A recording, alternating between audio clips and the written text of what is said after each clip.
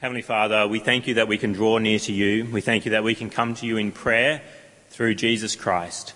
Lord, we thank you that you listen to us, and we thank you that you speak to us. Lord, we thank you for your word. We thank you for every part of it.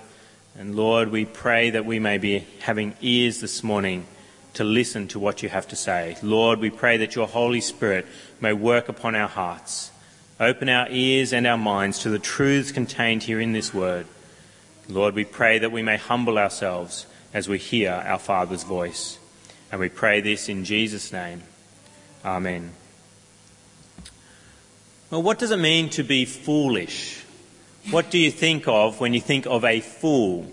When I think of the word fool, I usually think of the clown that usually shows up in Shakespeare's plays. If you read any of Shakespeare's plays or have seen any of his plays performed, often they will have a fool. The king will be there and he'll have some sort of fool in his court who is there to amuse him. And of course we know of clowns that have come about in our lives at different points. You think back to your school days, and I'm sure few of us in this room wouldn't be able to think of a class clown in our classes that we had. It may not have been in every year, but I think I can think even now of a particular boy at school who was indeed the class clown. Never took anything particularly seriously, but was always very amusing to have around. And I even see this now as my son has started school this year in his class. What, lo and behold, emerged in his class? A class clown. And of course Josh really liked this little boy, and we're not quite sure how good an influence it was for my son to have such a good friendship with this class clown. But we recognise that these people are what we would have been called in the past a fool, someone that is there to keep others amused. What does it mean to be a fool? Is that the usual understanding? Is that the correct meaning of the word fool? Well, that's what we're going to be looking at this morning as we look at Psalm 14. Psalm 14 we're going to be looking at together this morning and considering the concept of foolishness. What does it mean to be a fool? So I encourage you to have your Bibles open to page 538 as we look at Psalm 14 together. This is just a one-off psalm throughout that I'll be preaching on in my sermon series that we've been going through John 4. Then we took a break for Christmas and I worked through Isaiah 9.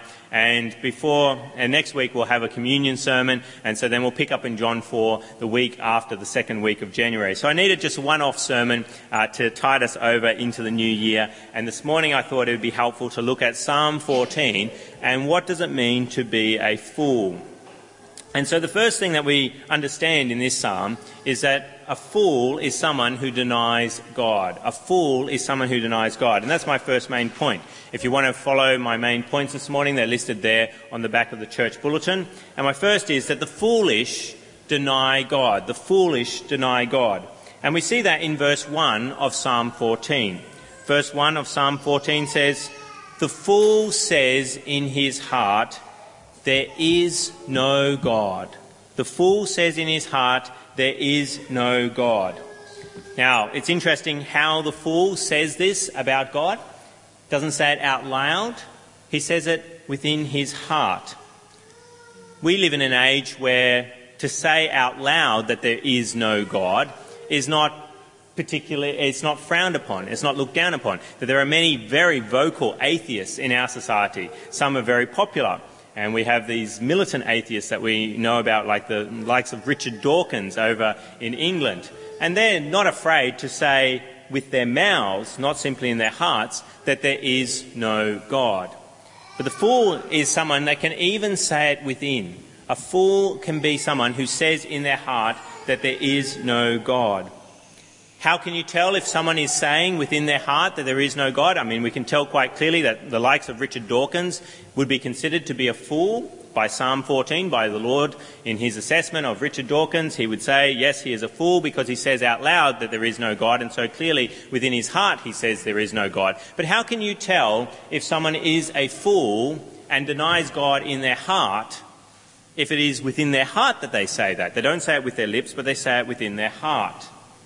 Are you supposed to get some sort of scan of their heart? If we take some sort of x-ray or ultrasound of their heart, an MRI maybe, we'll be able to tell if someone is a fool whether they're saying within their heart that there is no God. Or maybe open them up cut them open as to do a heart transplant of some sort and look inside, and we can tell whether there's a fool present before us because of the way we can see their heart. How can you tell? I mean, it's ridiculous to think that we can tell what someone is saying in their heart, isn't it? How can we tell if someone is denying God in their heart? Well, Jesus actually gives us a test to tell if someone is corrupt in their heart. A test to tell if someone is corrupt in their heart. He says in Luke chapter 6, verse 45, "The good man brings good things out of the good stored up in his heart, and the evil man brings evil things out of the evil stored up in his heart. For out of the overflow of his heart his mouth speaks." Out of the overflow of his heart his mouth speaks. How can you tell if someone's foolish? If someone is denying God in their heart? All the evidence from creation points to the existence of God, that he is there, he is an eternal God, he has great power, and then of course his word tells us that he is there.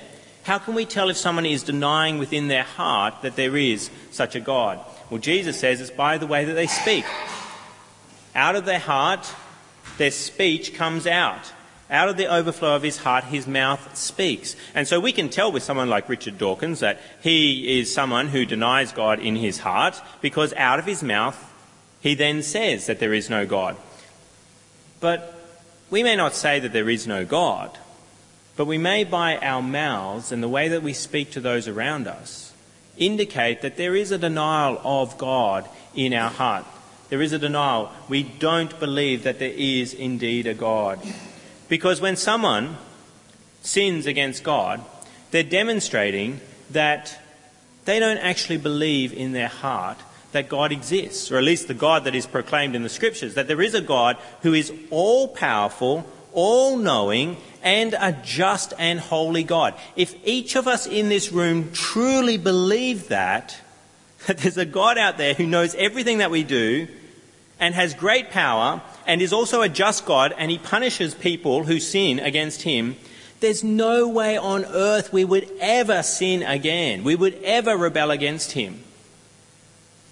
But if we sin, if our mouth speaks hate towards those around us, if our mouth says lies to those around us, it shows that in our hearts we believe that there is no God.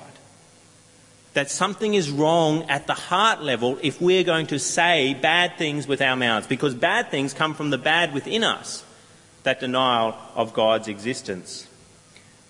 So what sort of things should you look for if you're going to see whether someone is an atheist of the heart? Well, that brings me to my second main point this morning.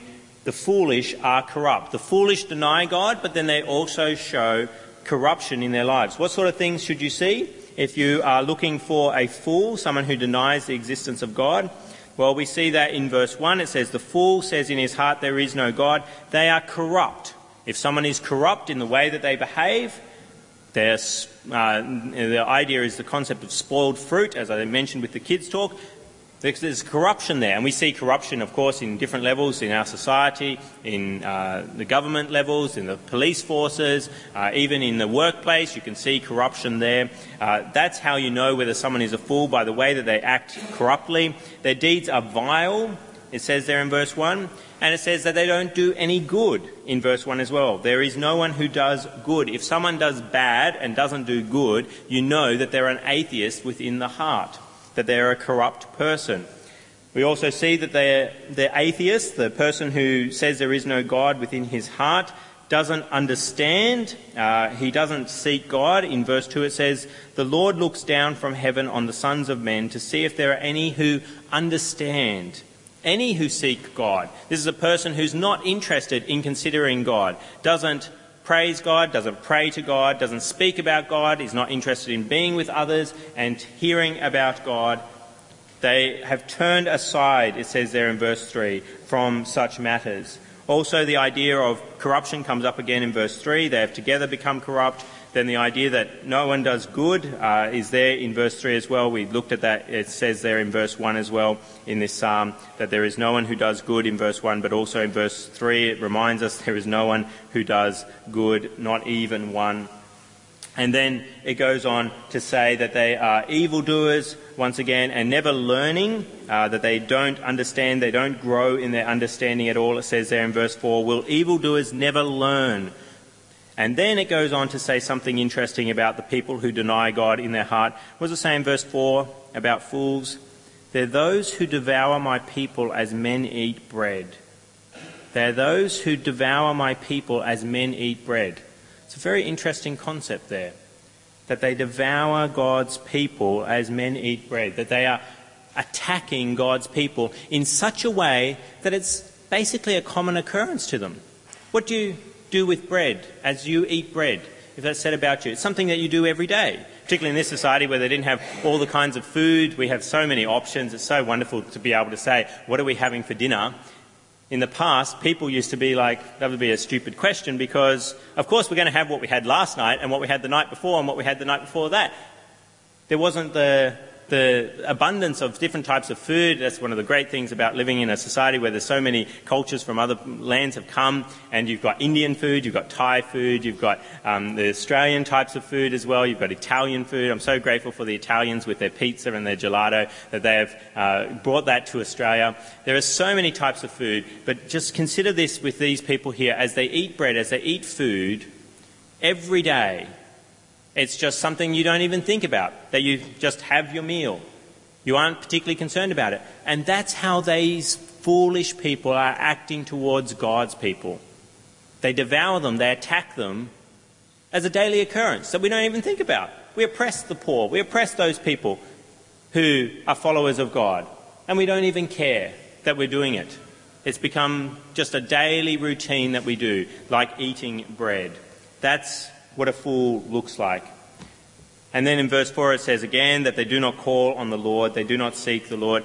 It even says that they're so ignorant in the way that they won't learn, is that they are overwhelmed with dread in verse 5. There they are, overwhelmed with dread, for they understand that God is present in the company of the righteous. They actually are fearful about God at times whilst they're going on and acting like they don't believe he exists. People can be fearful at times and fearful that there is a God who is there watching over them, but they don't change their ways. They continue to act as practical atheists. They continue to do actions that they know God does not like, even in the midst of their fear.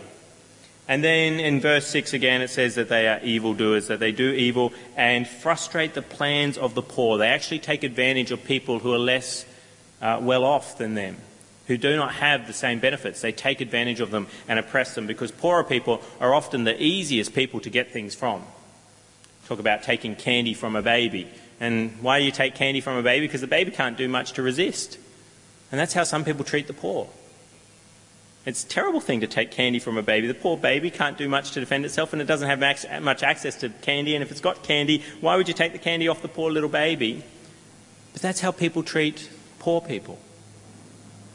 They see them as an opportunity for plunder, that these people can't resist me. They don't have enough money and resources and power to resist me, and so I will take advantage of them and plunder them. And that is someone who denies God in their heart. If they truly believed that there was an all-powerful God who watches over the poor and holds them to account for their actions, they wouldn't dare take advantage of the poor. But because they start with an unbelief in God, then that enables them to then think it's okay to plunder the poor, to take advantage of them. So these are the practical atheists. These are people who are atheists of the heart. They may not say it with their mouths, but the way they live shows that they certainly do deny the existence of God. So who are these awful people? Well, the psalm tells us that the foolish are everywhere. And that's my third main point this morning. The foolish are everywhere. When we read Psalm 14, it's very easy to read a text like this and go, oh yes, they're horrible people. And to think of people that we would see overseas maybe, terrorists, acts of violence that we see on the television set, we think, oh yes, they're the fools. We understand that foolishness is corruption. Foolish is those who do evil. And so we see those people and say, yes, they are fools. Or maybe we come a little closer to home and say, my boss is a fool. I can clearly see that Psalm 14 is talking about him. He's corrupt in so many ways. He never pays me what I'm due. And so I can see that this psalm is talking about him, that he's a fool. And so I should be content in my assessment of him, that the Lord also has a similar assessment of him. He's an evildoer. Or maybe a family member you don't like particularly. They're certainly an evildoer, and so they are considered to be foolish by God. But the psalm tells us that there is no one who isn't a fool, that everyone is a fool, that they are everywhere. We don't consider ourselves to be foolish, but that is the truth that is proclaimed by this psalm. What does it say in Psalm 14 about how prevalent foolishness is? Look with me at verse 1. It says, "The fool says in his heart there is no God. They are corrupt, their deeds are vile. There is no one who does good." There's no one who does good. And then to emphasise this point, we read in verse 2, "The Lord looks down from heaven on the sons of men to see if there are any who understand, any who seek God." We've got this picture of God looking down on earth and looking down to see, is there anyone here who understands, anyone who seeks me, anyone who is not a fool? And what's the conclusion? Verse 3, "All have turned aside. They have together become corrupt. There is no one who does good, not even one. All have turned aside," verse 3.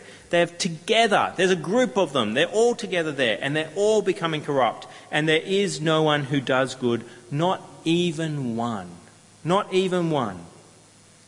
And it's not as though God's looking down on a certain group of people and thinking, are there any people here who aren't fools? It's interesting how it's described in verse 2 as God looks down. Who does he look down on? It says, "The Lord looks down from heaven on the sons of men." On the sons of men. What's another phrase that happens in the Old Testament again and again when it talks about sons? It says, "the sons of Israel, the sons of Israel, the sons of Israel." He doesn't look down on the sons of Israel here. He looks down on the sons of men. Who are the sons of men? Everyone. We are all humans. We are all children descended right back to our first parents, Adam and Eve. We are all sons of men. And so God isn't looking down on the sons of Israel to see if there's anyone who's not foolish amongst the Israelites. He's looking down on all nations.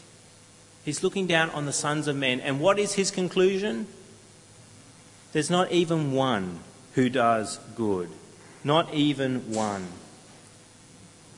And so we see that everyone is foolish by this text. There is no one who seeks God. And this is a passage that's picked up in the New Testament, that passage that we had read for us earlier from Romans chapter 3, where the Apostle Paul makes this point from this psalm that everyone is foolish. Turn with me there to page 1114. Page 1114.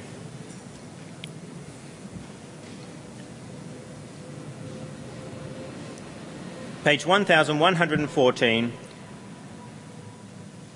And I'll read from verse 10.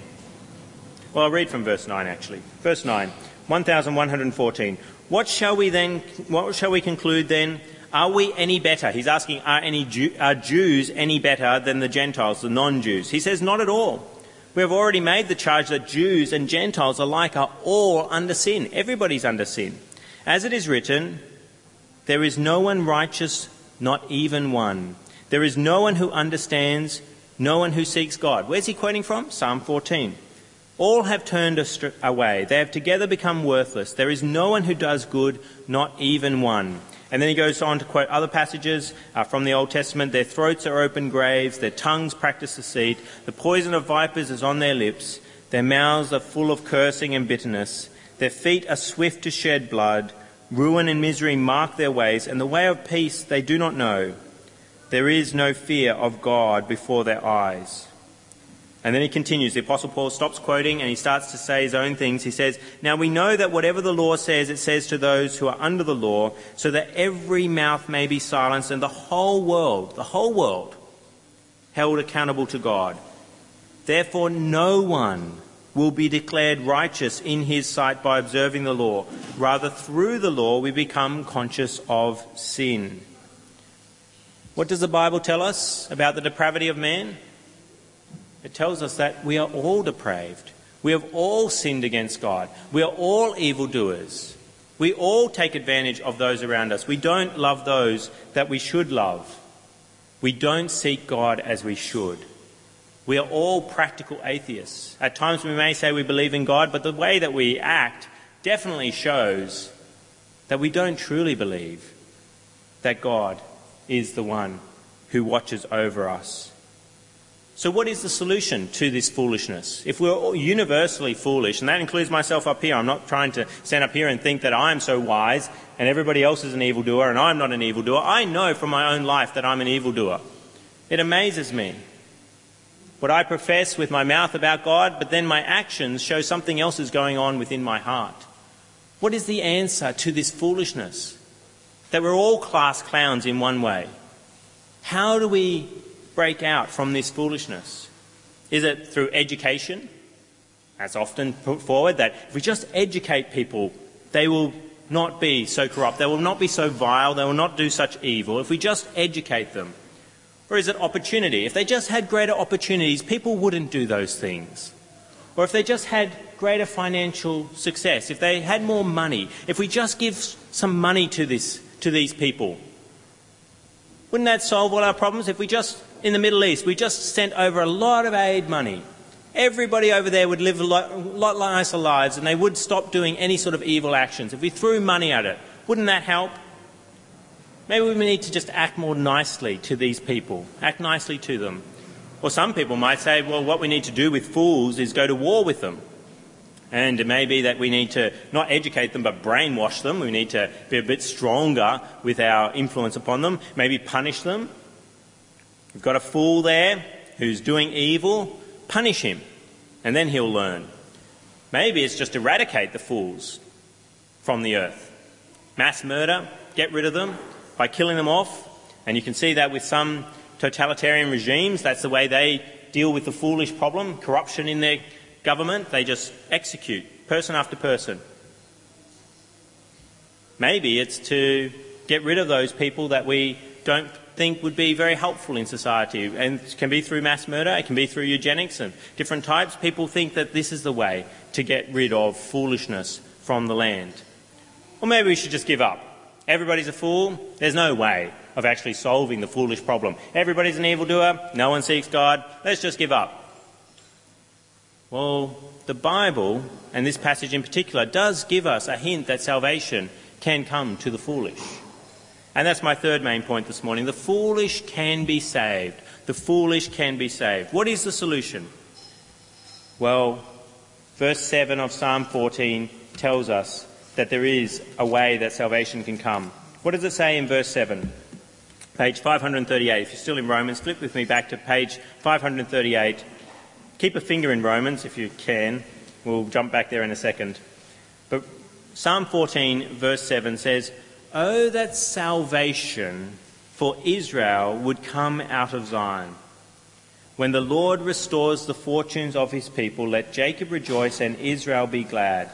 Verse 7 hints that salvation could come. That salvation will come from where?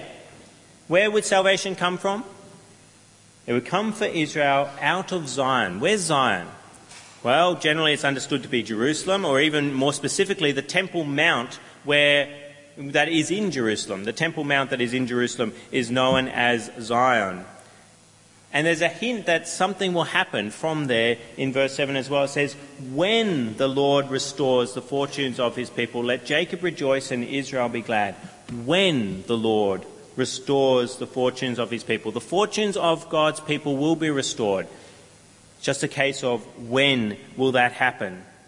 So how does salvation come from Mount Zion for foolishness? How does salvation come to slow that corruption that is so prevalent in the earth? Well, it did come from Mount Zion.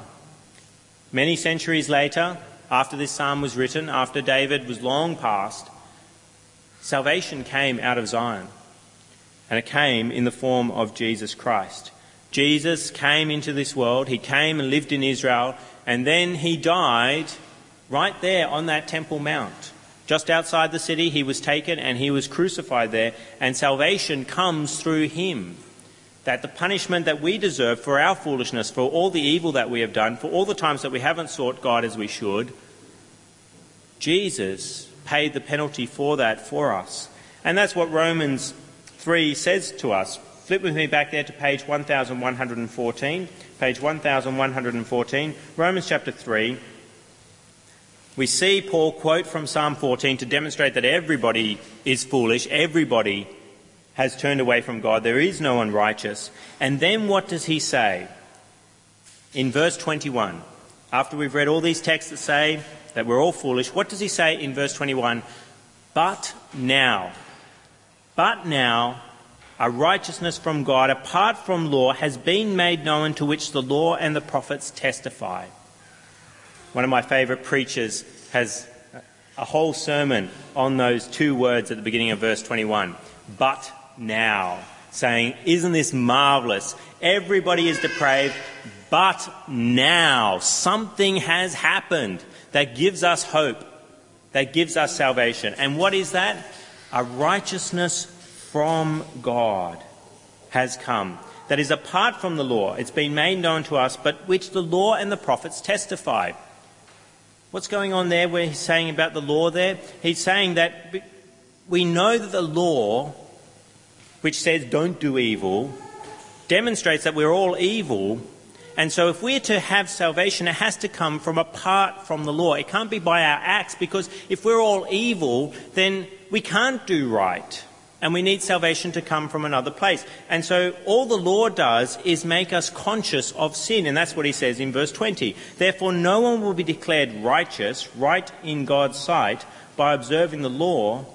Rather, through the law, we become conscious of sin. As we read Psalm 14, what happens? We become conscious of how bad we actually are. But now a righteousness comes that's apart from the law, which the law and the prophets testify to, it says in verse 21, and which includes Psalm 14. Psalm 14 testifies to a salvation coming, but it's not by your actions. How does it come? Verse 22 tells us. This is a marvellous passage, Romans 3:21 to 26, basically. It's the heart of the Bible for many people. This is the meat. This is what the Bible is all about. What does it say in verse 22?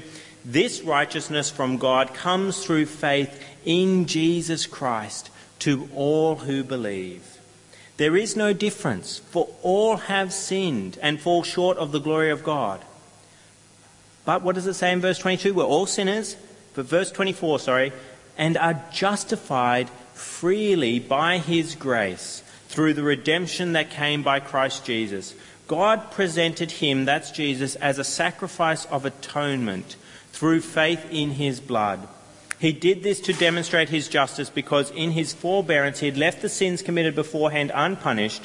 He did it to demonstrate his justice at the present time, so as to be just and the one who justifies those who have faith in Jesus. How are we right in God's eyes? How can we be saved?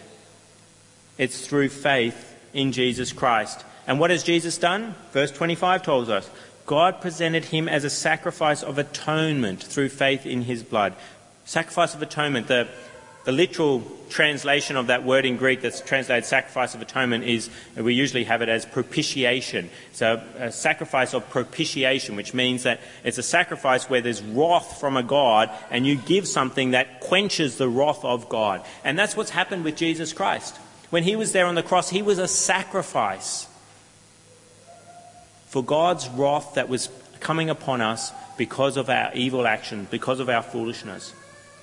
But if we trust that Jesus Christ died for us, then Jesus is that sacrifice for us. Instead of us being punished for our sins, Jesus is punished for our sins instead. And that is a wonderful thing, that all it is by faith. It says there again and again, it comes by faith. Verse 22, this righteousness from God, righteousness, which we don't have ourselves, this righteousness from God comes through faith in Jesus Christ to all who believe. If you simply believe in Jesus, you can have this righteousness. Verse 25 says it as well. God presented him as a sacrifice of atonement through faith in what? Through faith in his blood.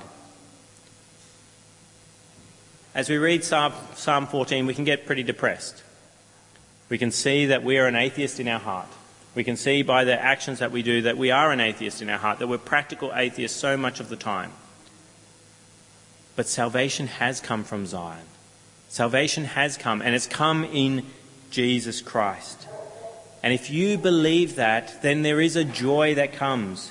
What did Psalm 14 say? If salvation comes from Zion, oh, that salvation would come from Zion. And then it says in verse 7 of Psalm 14, when the Lord restores the fortunes of his people, let Jacob rejoice and Israel be glad. Psalm 14 is depressing as you consider that you're a fool.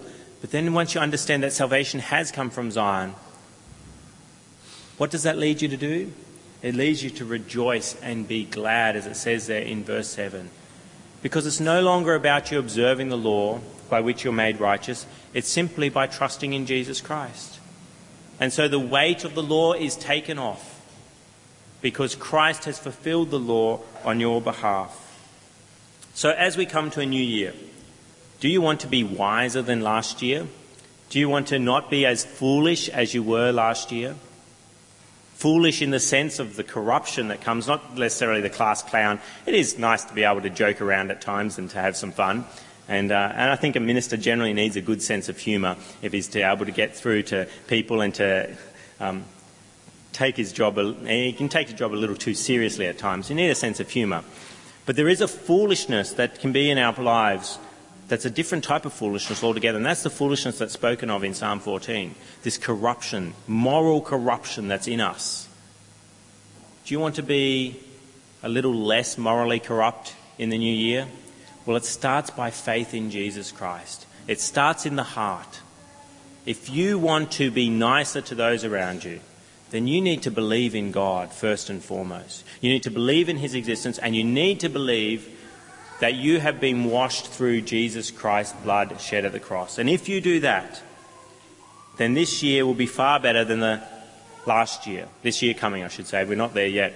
2016 will be far better because you have faith in God, and from that faith will spring acts of righteousness done by the power of Jesus Christ.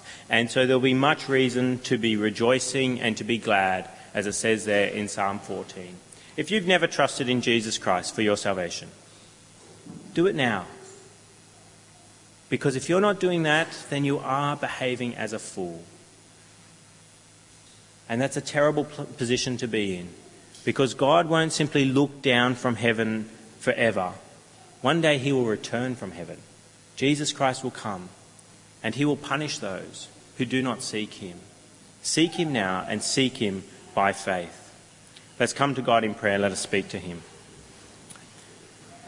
Heavenly Father, we thank you for this psalm, even though it tells us a truth that we do not want to hear, that we are all foolish. We've all rebelled against you. We've all denied you in our heart and then even by our actions. Lord, we pray that we would not do so. We pray that you may grant salvation to us from our foolishness. Through Jesus Christ, Lord, we pray that we may be considered righteous in your eyes instead of unrighteous. And Lord, we pray that when we recognise that Jesus has paid it all for us, that we will then rejoice, that we will be glad, because salvation has come from Zion, and we have an eternal hope where we will rejoice with you for all of eternity. And we pray this in Christ's name. Amen.